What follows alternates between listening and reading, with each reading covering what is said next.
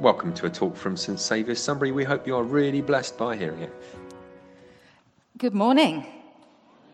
Good, we're awake. Now this morning I had a lovely little 8-month-old smiling at me.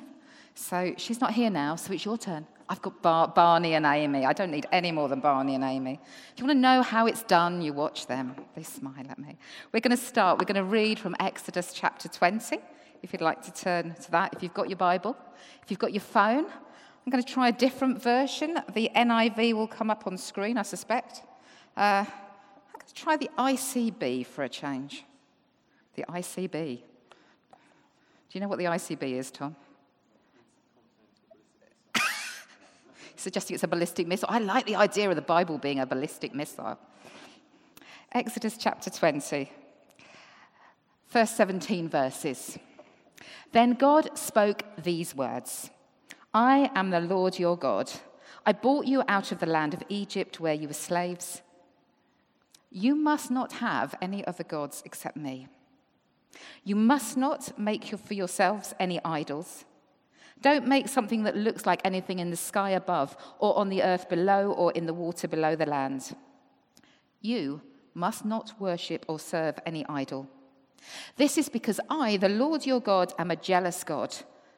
A person may sin against me and hate me. I will punish his children, his grandchildren, and his great-grandchildren. But I will be very kind to thousands who love me and obey my commands. You must not use the name of the Lord your God thoughtlessly. The Lord will punish anyone who is guilty and misuses his name. Remember to keep the Sabbath as a holy day. You may work and get everything done during 6 days each week, but the 7th day is a day of rest to honor the Lord your God. On that day, no one may do any work, not you, your son or daughter, or your men or women slaves. Neither your animals nor the foreigners living in your cities may work. The reason is this. In 6 days the Lord made everything. He made the earth, sky, sea, and everything in them. And on the 7th day he rested. So the Lord blessed the Sabbath and made it holy. Honor your father and your mother. Then you will live a long time in the land. The Lord your God is going to give you this land. You must not murder anyone. You must not be guilty of adultery. You must not steal. You must not tell lies about your neighbor in court. You must not want to take your neighbor's house. You must not want his wife or his men or his women slaves. You must not want his ox or his donkey. You must not want to take anything that belongs to your neighbor. How have you done this week with that last commandment? Ron encouraged us last week to turn from covetousness to contentment. He's reminded us that the green may look greener on the other side, but the grass is greener because it's been watered. So, we're going to be content.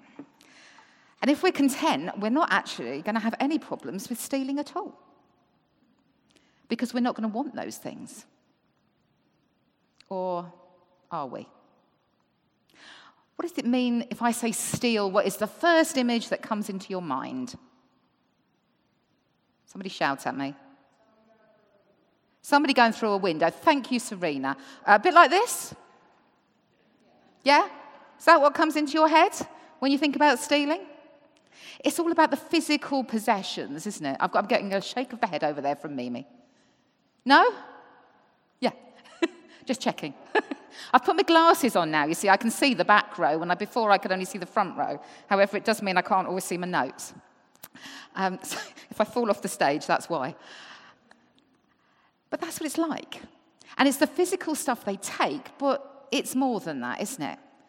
I am really lucky to say I have never been burgled, but I know that if somebody came into my house, I did have a panic one day. We'd taken our son, Ed, when he was about sort of this high, to cycle club. And we'd left the house at 8 o'clock in the morning, and we got back at 1 o'clock in the morning, at 1 o'clock at lunchtime. So we'd been out for about 5 hours.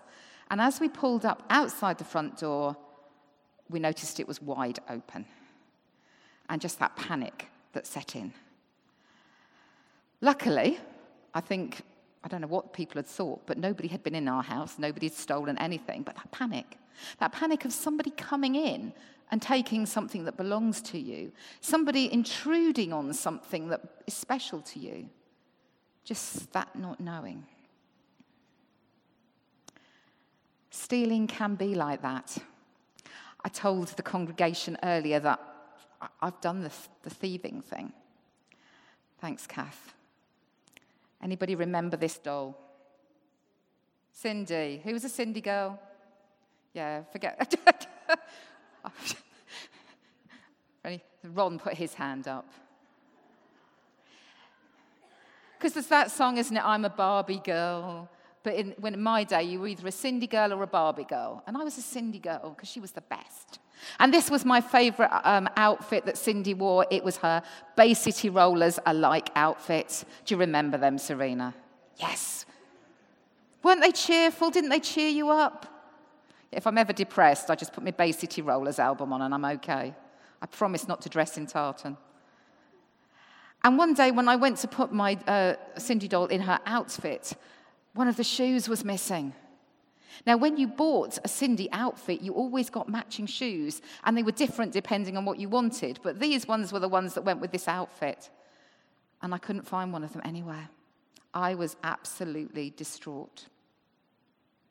Sometime later, I was in Woolworths, and I was looking at the Cindy outfits, deciding what I was going to buy next time I got my birthday money. And it was a lot of money to buy a Cindy outfit. I reckon it was £6 or £7, and I'm talking 45 plus years ago. That was a lot of money then. And as I looked at these outfits, there was a shoe just there out of its box. And I sort of looked around, there's nobody looking. In my pocket it went. And I took it home. Did it make me happy? No. I'd never stolen anything before. What was worse was I was in Woolies. My mum had worked in Woolies before she had me. She knew everybody. My dad ran a business in the town. Everybody knew him. The shame if I was caught. There was no peace for me, no peace of mind that week. I'd got the item, but the peace in my heart had gone. It had been stolen. Next week, you'll be glad to know I took the shoe back and replaced it. But all these years on, I still have that memory of how I felt taking something that didn't belong to me and the shame of potentially being found out that I'd done that. We all steal things. Oh, we can steal things from time to time. What about these things? Sauce sachets is my favourite. Come on, you've done it, haven't you? You've gone to the shop, you've bought your food, you've taken one for now, or maybe a second just in case, and while I'm here, I'll just have 2 or 3 to go in the car. You can go and have a look in my car. We do it. We take things that we don't need, and they don't really belong to us. What about the surplus that's at the back? Do we take more of that than we need? Do we steal it from somebody else who actually really needs it? Do we end up throwing it away at the end of the week? Do we never put any money in the bucket that's there? What about money? Do we steal that? It's back. The pie chart is here. Before Christmas, we talked about what we stole from, what we took, what we gave to God. Did we give everything we were supposed to, everything that he gave us? Do sometimes we steal by not giving? That sin of omission rather than commission. Do we take things because we withhold them? There are lots of things we can withhold from God. We can steal. Not including money and time and talents. How much time do you give to God? When we had our life group leaders meeting recently, we were talking about the Bible in a year. And so many of the leaders were saying, my group members just don't want to do it. It takes too much time. And I'm thinking, well, I can do it in 15 minutes a day. how much time do we steal from God? If that Sabbath thing, which we're going to talk about another Sunday, how much do we actually give him that time? And what about your talents, the things you're good at? Do you use those for God? At our gifting evening recently, we had lots of people who came and identified what their talents were. I had an amazing God incident this week. I was preaching on Wednesday, and as I left to go to work, I got a message to say a meeting had been cancelled. I thought, great, I can go for a walk. So I went for a walk. And as I was walking near my home, I heard somebody shouting at me, sort of insulting me. So I thought, okay, that's got to be, somebody from church, in a nice way, because she gets my sarcastic type of humour. And she said, I've been waiting to talk to you. It's all your fault. And you go, oh, God, what have I done now? Well, actually, first of all, she blamed Rick's. She said, I've got this gifting questionnaire, and I don't believe it. And I need to talk to you because you need to tell me what it is. So I said, okay. So she said, I don't believe it. I've done it 3 times. I've got the same answer. I said, okay. It probably means it's the right answer then. Let's have a think. I said, don't tell me. Let me think what your gifts are. And so I stood there. And we'd already been talking about 15 minutes at this time. And I said, okay, I think the first one is this. And she goes, no. I said, yes. She said, that was my first one. I said, okay, let's have a go at the second one. And she goes, you got that one as well. How did you do that? I said, but because you just told me this, and because you said that, I know that's that. I said, come on, the third one. Can you get the third one? And I did. The third one was harder, and I definitely had to stand there and pray for God to tell me what the third one was. And then we spent 15 minutes unpacking her gift and understanding that God had given her those things and God wanted her to use those things. And yes, I'm familiar enough with a questionnaire to be able to guess what somebody's gifts are. But that third one was definitely God speaking that into me. And being able to give her that gift. And then challenging her to say, what are you going to do with it? Now you know what those things are, and now we've spent 20 minutes unpacking it. Go and talk to these people. Go and make sure you do something with it. Because if we withhold those things that God's given us, we are stealing. God has given us these things to use, not to keep and to polish. As a kid growing up, we had a big sideboard in our house. And we never went in there very much, and there were sort of all these piles of china. And when my dad died, I cleared it out, and I got this china out, and I thought, 45 years, we never used that china. Why is it there? I don't even know the story. Why was it so important to my dad that when he threw everything else out, he didn't throw this out? What do we keep that God has asked us to use?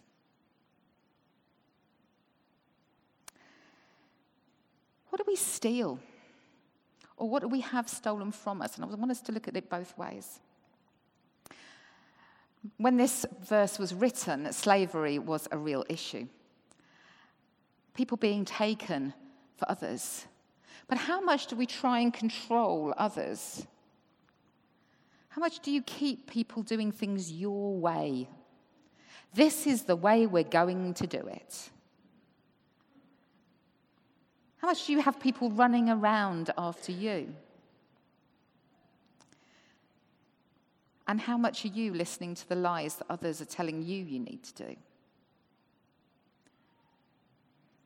I felt God saying to me as I was sitting that actually for this service, the things that I want to challenge most of all are the lies that you're letting people tell you to steal some things for you. That for some of you, people are having control over you. And that's really not on. They might do it in the right way. They might even come up to you and say, God's told me that you've got to be freed from this. And you think, well, God freed me from that ages ago. You're putting it back onto me. What are you letting people steal? Your peace, your heart, putting you back into a box, controlling you the way they want to control you. How do they do that? Thanks, Kath. Sometimes they do that because they steal your good name. Sometimes we do it. In Othello, William Shakespeare wrote, "Who steals my purse steals trash. It's something, nothing. But he that filches from me my good name robs me of that and makes me poor indeed." Who's stealing your good name? I used to be in an abusive relationship, and my husband thought nothing of saying, "If you do that," that's my ex-husband, not my current one. Let me just get that right now. "If you do that, I'm going to tell about you." How much do we let people steal things from us? How much do we do that? Go, "Stuart, do you know what Ron did this week?" Yeah. And we're good at gossiping the bad stuff. Do you know Ron was 3 minutes late when he started that service on Wednesday morning? It's really not good enough. Instead of saying, "Do you know what? Ron was having such a deep, prayerful conversation with somebody that he needed to do, that we were a bit late starting because he needed to finish that." We're so good at saying what's bad, we're not good at saying what's good. We enslave rather than free. Do we like doing this? Are we a master of the put down or a mistress of the put down? I'm really not very good at it, which I sometimes think is bad because I don't have an answer for things. But how much have we humiliated people by putting them down? I have to be really careful because my sense of humor is sarcastic, that I don't put people down. And that people don't take things the wrong way. That when I'm joking, I am joking and I'm not having a sideways swipe at them. Because it's so close. Do you do that to people? Or do people do it to you? What about trust? Do we steal trust? Do we trust this man? No? We haven't got any estate. I don't think we've got any estate agents in the church, have we? Oh, we have. Oh, Arnold. I'd let Arnold sell me a house. But some people we wouldn't. We assume that when we get that out, that estate agent's particulars, and it says, "It's cozy," that means I'm not going to be able to stretch my arms out. So we have no trust. But have you ever passed off a shop-bought cake as your own? Well, there's not nervous laughter in this service. There was in the last one. You should have seen them all going. What do we do? A friend of mine found out that somebody in her family had been doing this for years, that when they had a family gathering and this person bought this amazing cake, the person had actually been to Selfridges and bought this cake, had put it in a cake tin, had sprinkled icing sugar on the top, and had just arrived with it. She'd never actually said she made it. But, do we steal trust from people? What's next? One for the oldies. Do you remember these? Did you use those two buttons at the same time? Yes. You know, I'll just explain for the youngsters. So, in the good old days when we had tape machines, when I was a kid and you wanted some music, you couldn't go to YouTube. Excuse me. You couldn't go to YouTube and watch it for free. You couldn't download it. You had to go to the shops and buy it. So if you didn't have any money and you wanted some, you got your tape recorder and you listened to the radio, and when that song comes on, you quickly rush to press play and record to record that song. It was totally illegal, but who's still got tapes? Yes. We steal things. Who photocopies more pages from books than they're supposed to? Yeah, we've done it because we can't afford to buy them. We've stolen intellectual property, even we run jokes about how he was misquoted. But stealing somebody's intellectual property, stealing something that somebody said. And how do we feel when somebody's done it to us? Sometimes I'm quite happy when somebody quotes me because I thought, well, at least they're listening. The fact that they haven't then attributed me, I'm going, okay, God, I'm going to be humble about this one. I'm just going to take it as a personal victory. But do we still? Do we recognize that that person has put lots of thought into it and has stolen it? What about this one? Do you steal time? Do you have time taken from you? In the organisation I work for, we very often go minute to minute for meetings, and I have to leave one and then miraculously walk 5 minutes to the next meeting and get there before I left the last one. And then the person I'm meeting with wants to go 10 minutes over to make up for the 5 minutes I was late. We steal time. We don't recognise that people have got things to do, that they need to move on to something else. Do you give people enough time, the time that they have set aside for you? If they've said, yeah, we're going to meet for this time, are you there on time? What about this one? Hopes and dreams. Have you had any stolen? Have you had those things you desperately wanted to do and you were told, no, you can't do that, you're not good enough?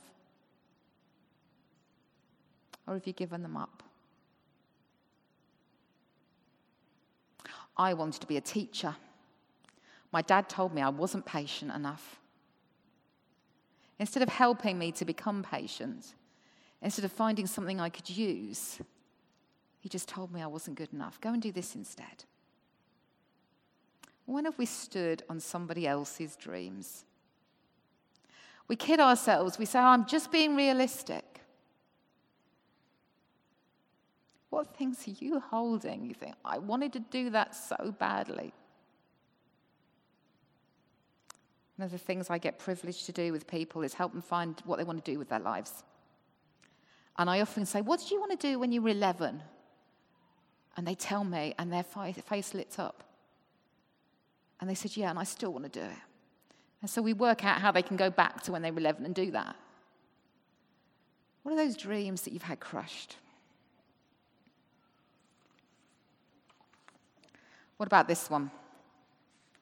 Joy.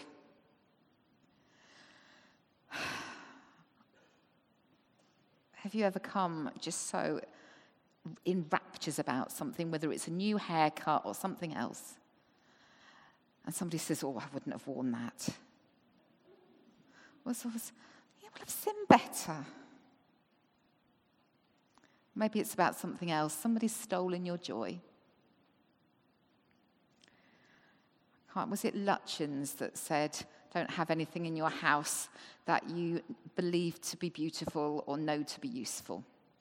Or it was, I don't know, one of those interior designers.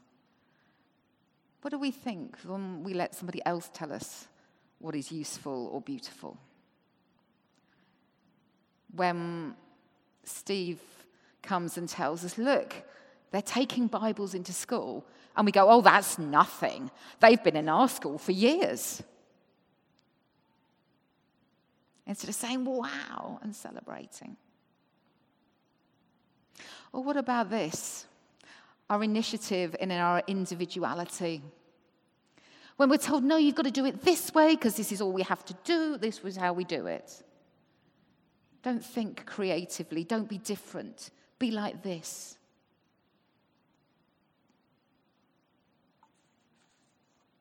Or this one. Personal space. You're getting a bit close and cozy in that row. We try and get in too much into somebody's life. We impose ourselves on others without letting them be.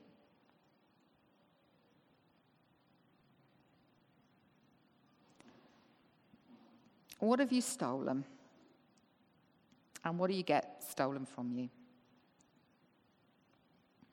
I'd like you to consider that this week as a starter, as a thought starter. What have I stolen from others? What have I had stolen from me? And what am I going to do about that? How am I going to change? Maybe how am I going to make reparation? Because we're called more than not to steal. we are called to give. In Deuteronomy, the Israelites were told, the Israelites were told, if you see somebody's sheep straying, hold on to it till you can give it back. If you see somebody's coat, hold on to it until you can give it back.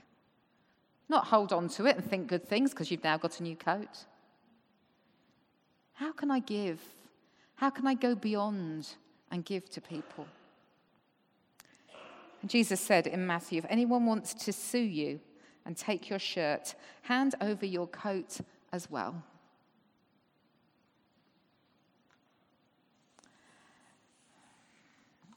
I really prayed this morning because I feel there's somebody here that's really struggling with something that they've had taken from them. That God can show you that people want to give it back. That we all get amazingly good at giving to others rather than taking from others.